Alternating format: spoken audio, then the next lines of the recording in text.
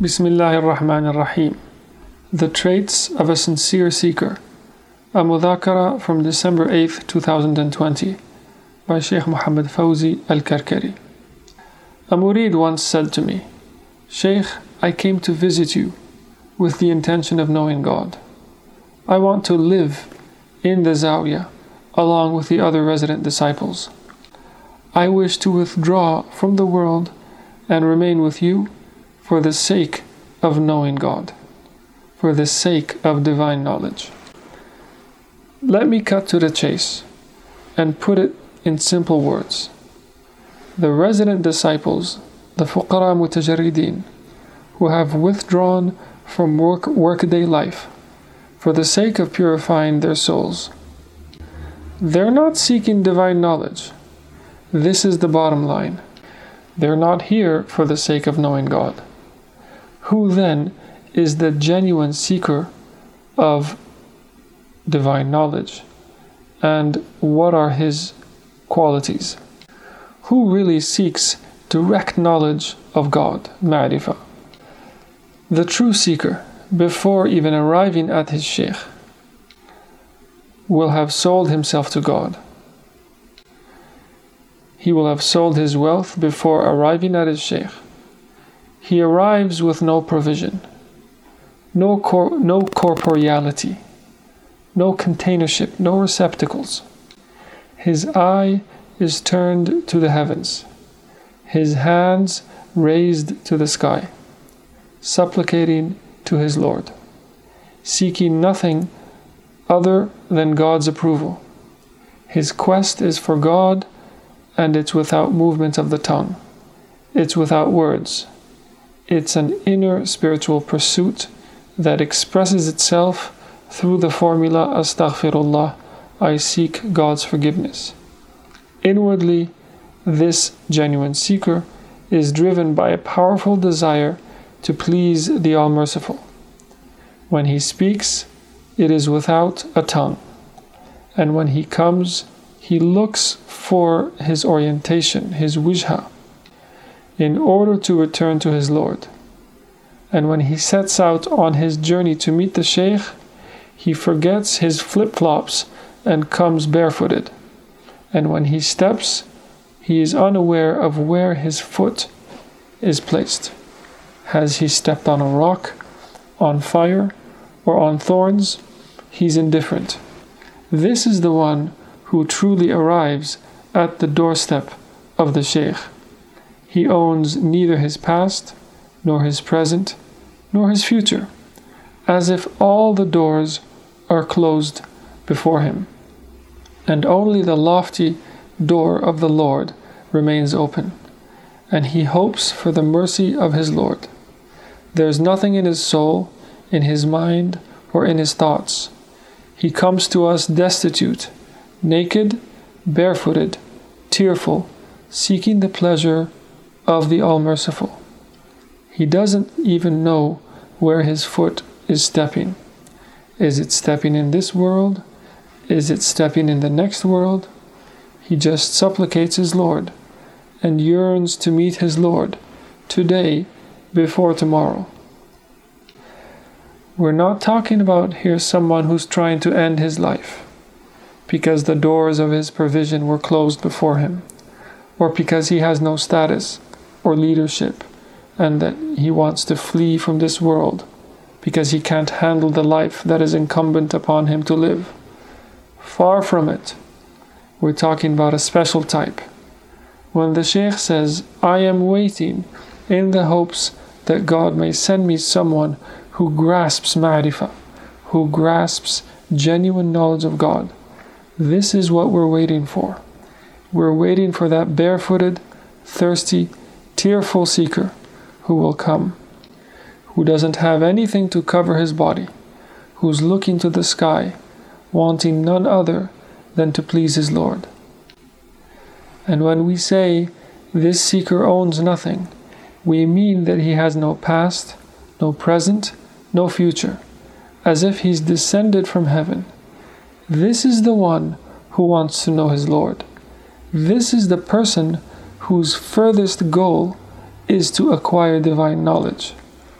As for the one who arrives at the Zawiyah with his suitcases, his property, his receptacles, his plurality, whose heart is occupied with his children, his career, his spouse, his past, his present, his future, the withdrawal of that person in the Zawiyah, or the lack thereof, is the same.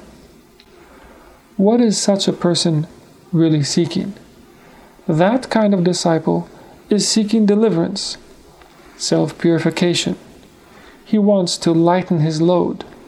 He sees himself as carrying mountains and hopes that perhaps the Shaykh may remove at least one of those mountains of sadness, concern, sorrow, and grief that he carries. Listen to me if you want to know what divine knowledge is, if you want to know what divine secrets are. When a person comes to the Shaykh with this type of divine love that I've described, this burning and luminous quest for the divine, how will the Shaykh receive him? How will the Shaykh greet this kind of seeker? You think he's going to hug him? The Shaykh has been waiting all this time for this seeker. But you think I'll embrace him? Of course not. I'll burn him with the fire of spiritual struggle, because his traits, his qualities have to be tested. We need to know if he's sincere in his wayfaring, or if he's just putting up a show. So we say, face the Qibla, my son. Since you have freed yourself from all receptacles, and since you have freed yourself from your past, your present, and your future, face the Qibla now and invoke your Lord. And when you tell this murid to do so, you find that he invokes without pause. He is continuously in a state of remembrance, without sleep, without distraction, without any other inclinations. Why is that? Because he has no past, present, or future. His reign of assistance is none other than the Divine Presence. His invocation is in a state of standing, sitting, and on his side. قِيَامًا وَقُعُودًا وَعَلَى جُنُوبِهِمْ. And he doesn't even know the specific mode of his turning to God in repentance. He just invokes constantly. When we discover that this genuine seeker is successfully invoking with his tongue, we say, show us your share in fasting. Show us how you refrain from food and water. Then he fasts continuously, because he has already fasted from the realm of other than God, and he wants to break his fast with the divine attribute of the one and the only, al-Wahid al-Ahad, of the self-sufficient. He fasts from speech, from food, from drink, and he remains in a state of invocation. Such is a person who is afflicted by divine love, by subtle grace, by the flowing, the sarayan. This is the type of person who has the right to go into the spiritual retreat, the khalwa, and to learn the secrets of the path. Those who entered the khulwa were not of this caliber, but we put them there in the hopes that perhaps they may acquire some of these traits and some of these merciful qualities. When this type of murid enters the khulwa, he does not want to leave it, because he entered with no return. His prayer is to meet his Lord, and he finds the spiritual retreat to be the night of his grave. He remains wanting to stay in that grave, waiting to meet his Lord, waiting to discover his connection to his Lord. He's not waiting for a disclosure, a vision, a spiritual experience. On the contrary, he excels in disclosures, visions, and spiritual experiences, but he doesn't halt with them. He seeks to see his Lord. This is why Abraham a.s. says, this is my Lord. هذا ربي, as soon as he sees the star, the moon, and the sun, because his furthest goal is to know his Lord, to see his Lord, not just a sign. And so, every time he sees a sign, he proclaims, هذا ربي, this is my Lord. If the disciple attains this level, and we find that he grasps this flowing, this spiritual wayfaring, in his deeds and his actions, not with his words, then he draws from the path. I say this so that you don't just repeat my words that you hear in the lessons and in the Mudhākara, and then imagine that you've attained ma'rifah, divine knowledge. I say this in the hopes that you will grasp your function, and not to just repeat what I say. Now, this sincere seeker, having entered the khulwa, he enters but doesn't leave. He goes from adam, from non-existence, to baqa, subsistence. He moves from one state to another, from annihilation to everlastingness, from fana to khulud. This is what your own wayfaring implies. It's an entry without an exit. It's not for you to count the levels of the khalwa, day 1, day 2, day 3, and then you say you're done. The sincere seeker enters the khalwa and feels the coldness of death. He looks around himself and sees his true state, serpents, scorpions, lowly animals. Then he becomes absent from himself and doesn't pay regard to it, and turns to his Lord. And each time a disclosure appears, his heart says, this witnessing sight is the disclosure of my Lord. Now the khalwa is done. You leave it. And now the Shaykh tests you. He says, leave the spiritual retreat. But this seeker refuses to separate from his beloved. And he says, do I have the right to remain in the presence of my Lord and never turn away to anyone else, never pay regard to anything else? And the Shaykh says, no. You are required to live and to convey the deeds, the words, and the determinations of the Prophet's Sunnah, of the Prophet's behavioral model, and to call others to the path. And so we send this disciple, this sincere seeker, on a pious roaming, a siyaha, and he goes without provision, without destination, without return, and without shoes. As Shaykh al-Alawi said, La li wa la ma'i. I neither have something that I possess, nor something along with me. The siyaha, the spiritual roaming of this seeker, has no time, no pattern, no itinerary, because this seeker doesn't have a qibla, and all the qiblas are enfolded in his presence, and wherever he turns, there is the face of God, and so he seeks the lost object of divine proximity that he learnt in his retreat, out there on the horizons in his siyaha, and he disappears. The Shaykh sends him on a siyaha, and he's absent for a long time. Then, after a while, we call him back to us, not to reward him, but to test him further.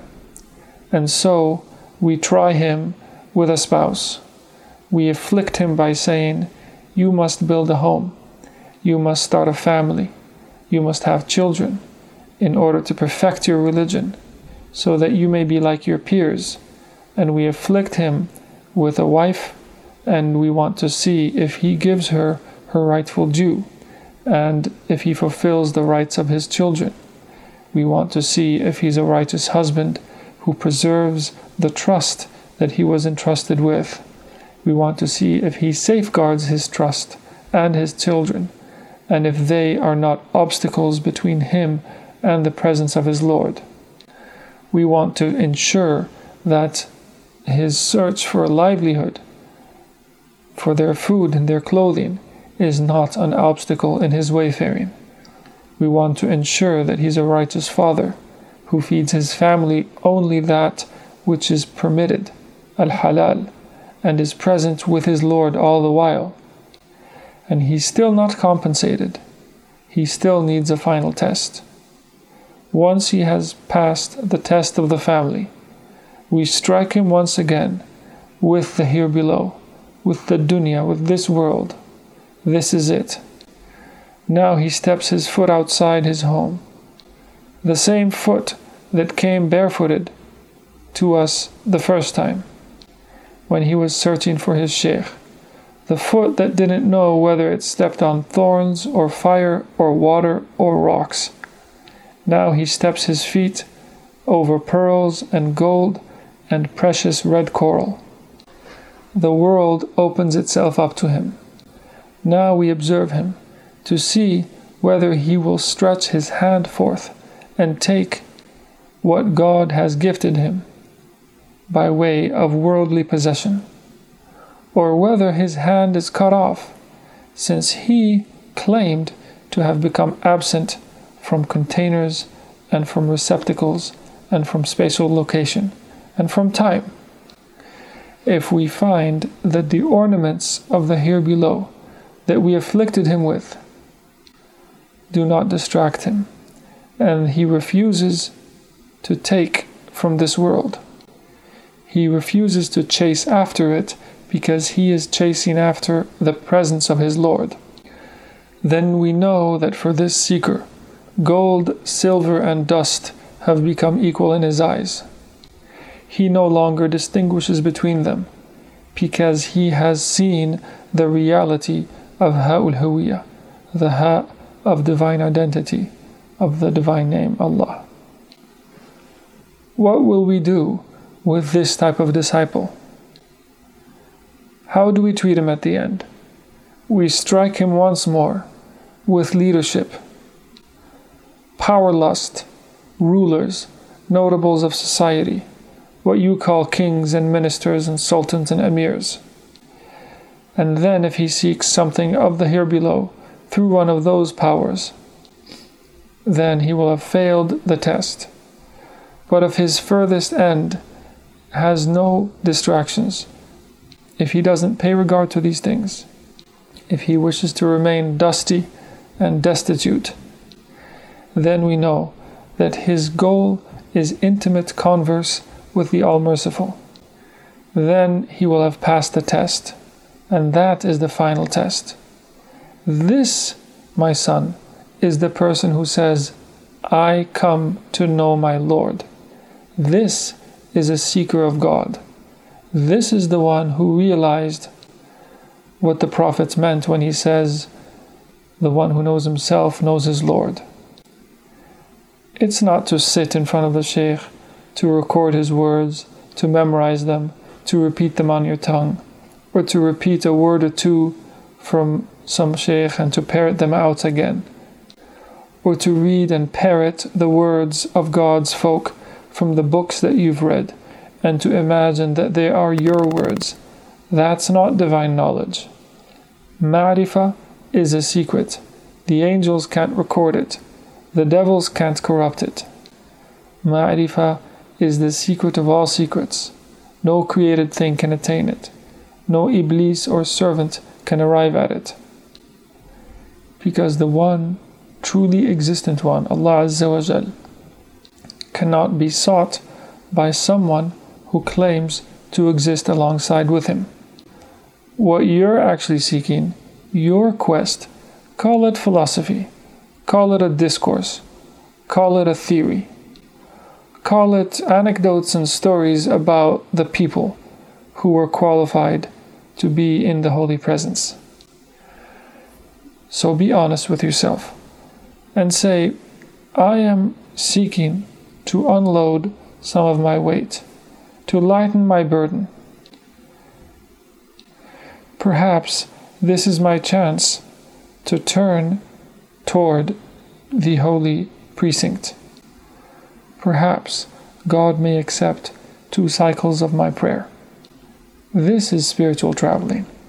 Allahumma salli ala Sayyidina Muhammad wa ala ali Sayyidina Muhammad kama sallaita ala Sayyidina Ibrahim wa ala ali Sayyidina Ibrahim wa barik ala Sayyidina Muhammad wa ala ali Sayyidina Muhammad كما باركت على سيدنا إبراهيم وعلى آل سيدنا إبراهيم في العالمين إنك حميد مجيد.